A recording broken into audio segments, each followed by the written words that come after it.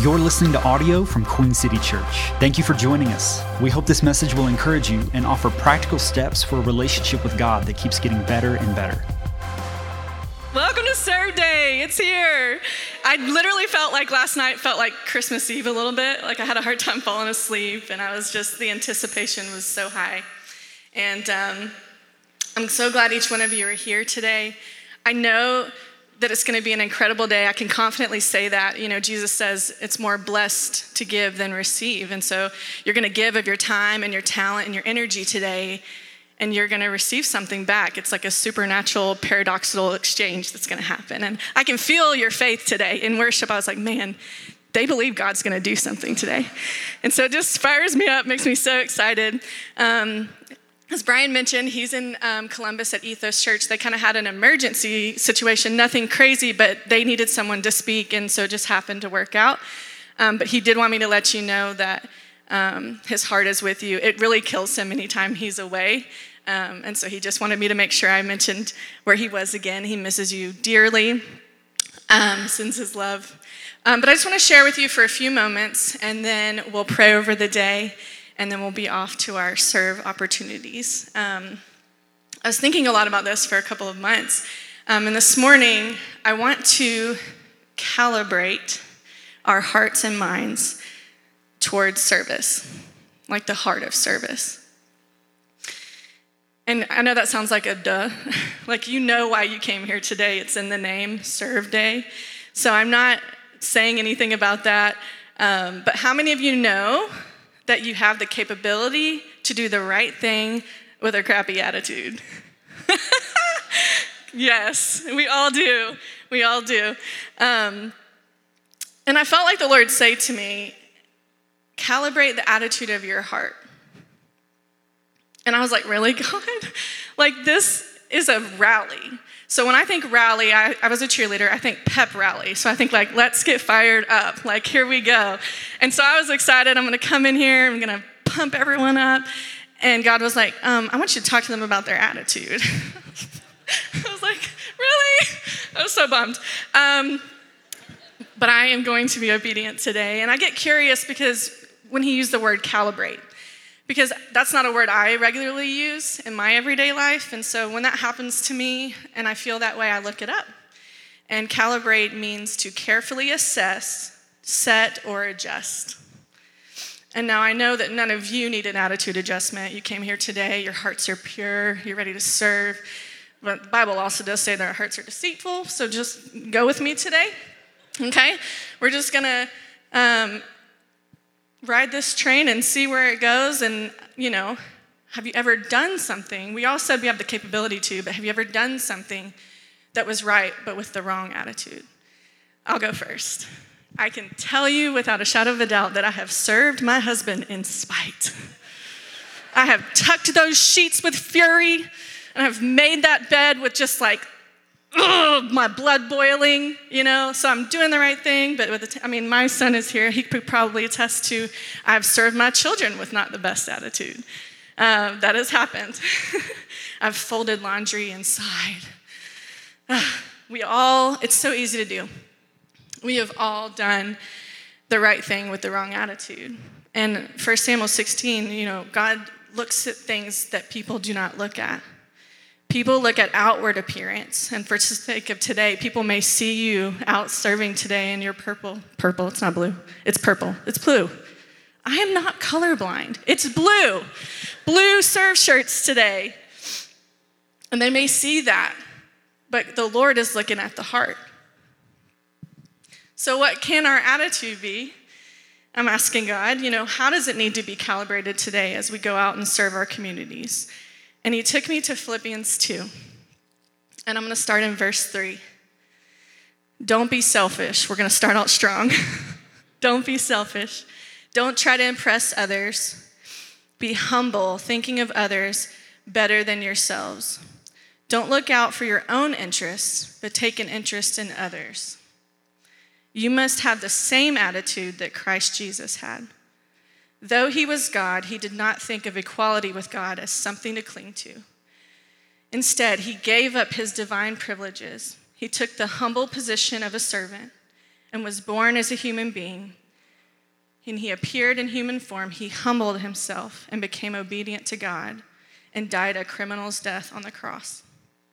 So I just want to talk to you for a few minutes about the attitude of a servant. The first thing that I see in that is that it's others focused. You know, he says, think of others and look out for their interests. And I believe that our attitude affects our joy. You know, service to others can really be one of the most fulfilling things in the Christian life if it's done with the right motive and the right heart. Warren Wiersbe said this: there can be no joy in the life of a Christian who puts himself above others. And I've been a Christian for almost 30 years now, and I've done a lot of serve days and a lot of mission trips, and I've seen this one kind of principle play out, and that is that meeting people's physical needs opens spiritual doors. And you know, I was trying to look for a scripture in the Bible that would like back this up. And honestly, what backs it up for me is my personal experience. I've seen this happen in my life. And then have you ever heard of Maslow's hierarchy of needs? So that bottom level, those basic needs are, you know, food and water and safety and shelter. Like those are the things that people need. And then as you climb this hierarchy, it's like belonging and relationship and love. And so it's like even we want people to experience God and we want people to have a relationship with God. And it's like these basic, they can't even think about that till these basic needs are met. And that's what science is saying anyway. And so no doubt about it, God is building his kingdom, and in the kingdom, serving is a powerful building tool. It opens doors. And have you ever heard someone say, people don't care how much you know till they know how much you care? That's what we get to do today. We get to show people how we care. And so you might be leading a Bible study today. You might be praying with someone, but you also may be picking up trash or serving pancakes or pulling weeds or painting or doing a task like that. Maybe you're literally holding diapers. Maybe you're folding clothes. And I don't want to make a mistake that we don't realize that doing those things in Jesus' name is worship and has the power to build the kingdom. Because it does, it's so powerful. Colossians 3:23 says, whatever you do, work at it with all your heart as working for the Lord, not human masters. It is the Lord Christ you're serving. For me personally, this calibrates my life like on the regular. This can turn any meaningless, like insignificant task into worship. If it's done unto the Lord. And the second thing that I see when I read Philippians was the heart of a servant, the attitude of a servant is humble. I believe humility is probably the single most identifying quality of a servant. You know, if we go back to verses 6 and 8 of Philippians, I memorized this as a teenager, and it said, your attitude should be the same as that of Christ Jesus, who being very nature God, did not consider equality with God something to be grasped. Instead, he made himself nothing, taking the very nature of a servant, and being made in human likeness, he humbled himself and became obedient to death, even death on a cross. So Jesus' humility, he made himself nothing. He emptied himself. And as humility is recognizing that when you have the right to something, but you're able to let it go for the sake of someone else. Jesus is our greatest example. And he made the choice, which means we can make the choice also to humble ourselves. And when we humble ourselves, we make room for God to do incredible things, to move. I did want to mention this. This stood out to me yesterday. I was literally in the shower. And in verse 7, I just wanted to note this. It says he gave up his divine privileges. It does not say that he gave up his divinity. So Jesus did not stop becoming God. And you don't have to stop being you to be humble and serve. So let's be ourselves today, and let's humble ourselves and serve. Third thing I see is that the heart of a servant, the attitude of a servant is obedient. Jesus was obedient to God and his will. And for us, Jesus told us to be servants. He got down on his knees and he washed feet and he said, follow my example. Brian mentioned this, but we have this value that serving is our calling. And I like to just say stuff. I like to think about why we say them. And I'm like, why is it our calling? It's because we're called to follow Jesus. And Jesus didn't act like a servant. Verse 7 of this scripture that we just read said he became a servant. And in Mark 10:43, he says, whoever wants to become great among you must be your servant. And whoever wants to be first must be slave of all. For even the Son of Man did not come to be served, but to serve. So we're going to serve today out of obedience, what God has called us to. And then the last thing I saw reading this scripture was that the nature of a servant is sacrificial. Most people are willing to serve someone until it costs them something. So we're just those kind of creatures.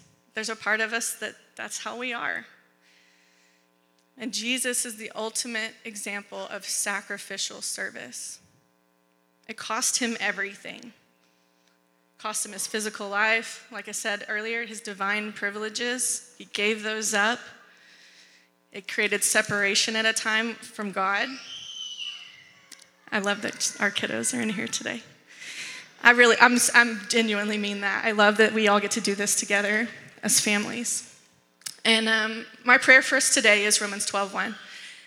And it says, I urge you, brothers and sisters, in view of God's mercy, to offer your bodies as living sacrifices, holy and pleasing to God.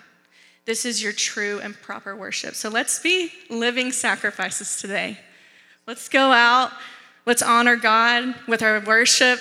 Like, this is literally acts of worship. I love that we do this on a Sunday because it's not just what we do in here, it's what we do out there. And so I'm so excited. We serve for the glory of God and the good of others. And I do want to take a moment. I always need to do this for myself. And so when I have the chance to do this, I'm like, we're all going to do it. Of just quiet reflection. Like, let's try to not have distractions. So will you bow your head and close your eyes? I just want to ask a few questions today. What's the posture of your heart right now? Do you find humility present? You know, the scripture tells us that we can humble ourselves. We can do that right now. We can go into our serve opportunities today with the attitude of a servant.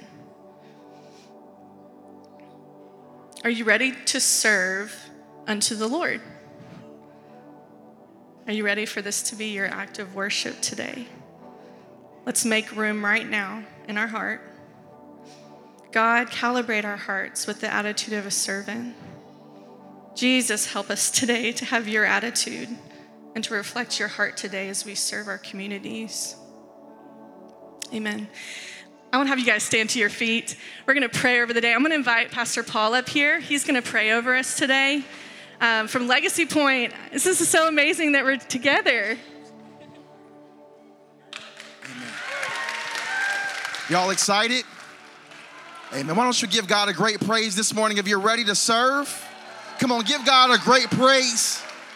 He's worthy of our praise and our adoration. Amen.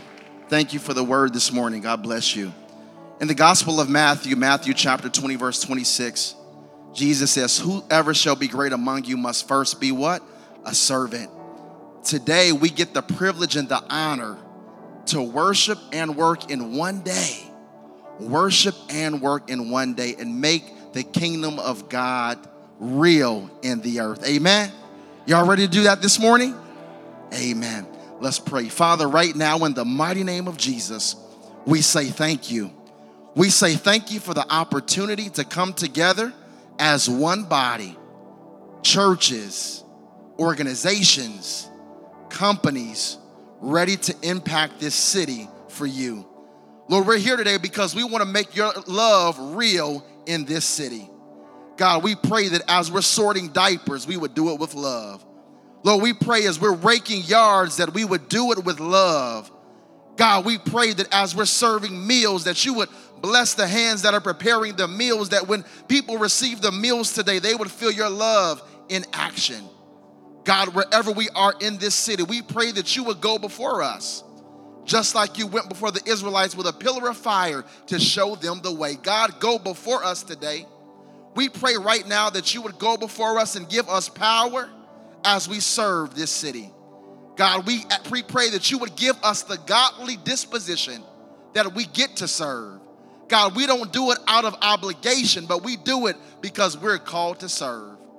We're called to make your name famous and your name great in the earth. And today we are excited to do it. God, anoint us for the work today. God, let your spirit go before us today, that every single thing that we do and touch today will be blessed. And most of all, that people would come to know you because of the service that's being done today. God, we love you, we honor you, and we lift you up. We sign it and we seal it and we deliver it in the spirit. In Jesus' mighty name we pray today. Amen. If you believe that today, why don't you give our great God a great praise? Do you believe in Queen City Church? Amen. God bless you. If there's anything in your life that we can pray for, please visit queencitypeople.com/prayer. For the latest updates on our church, follow us on social media @QueenCityPeople or visit queencitypeople.com.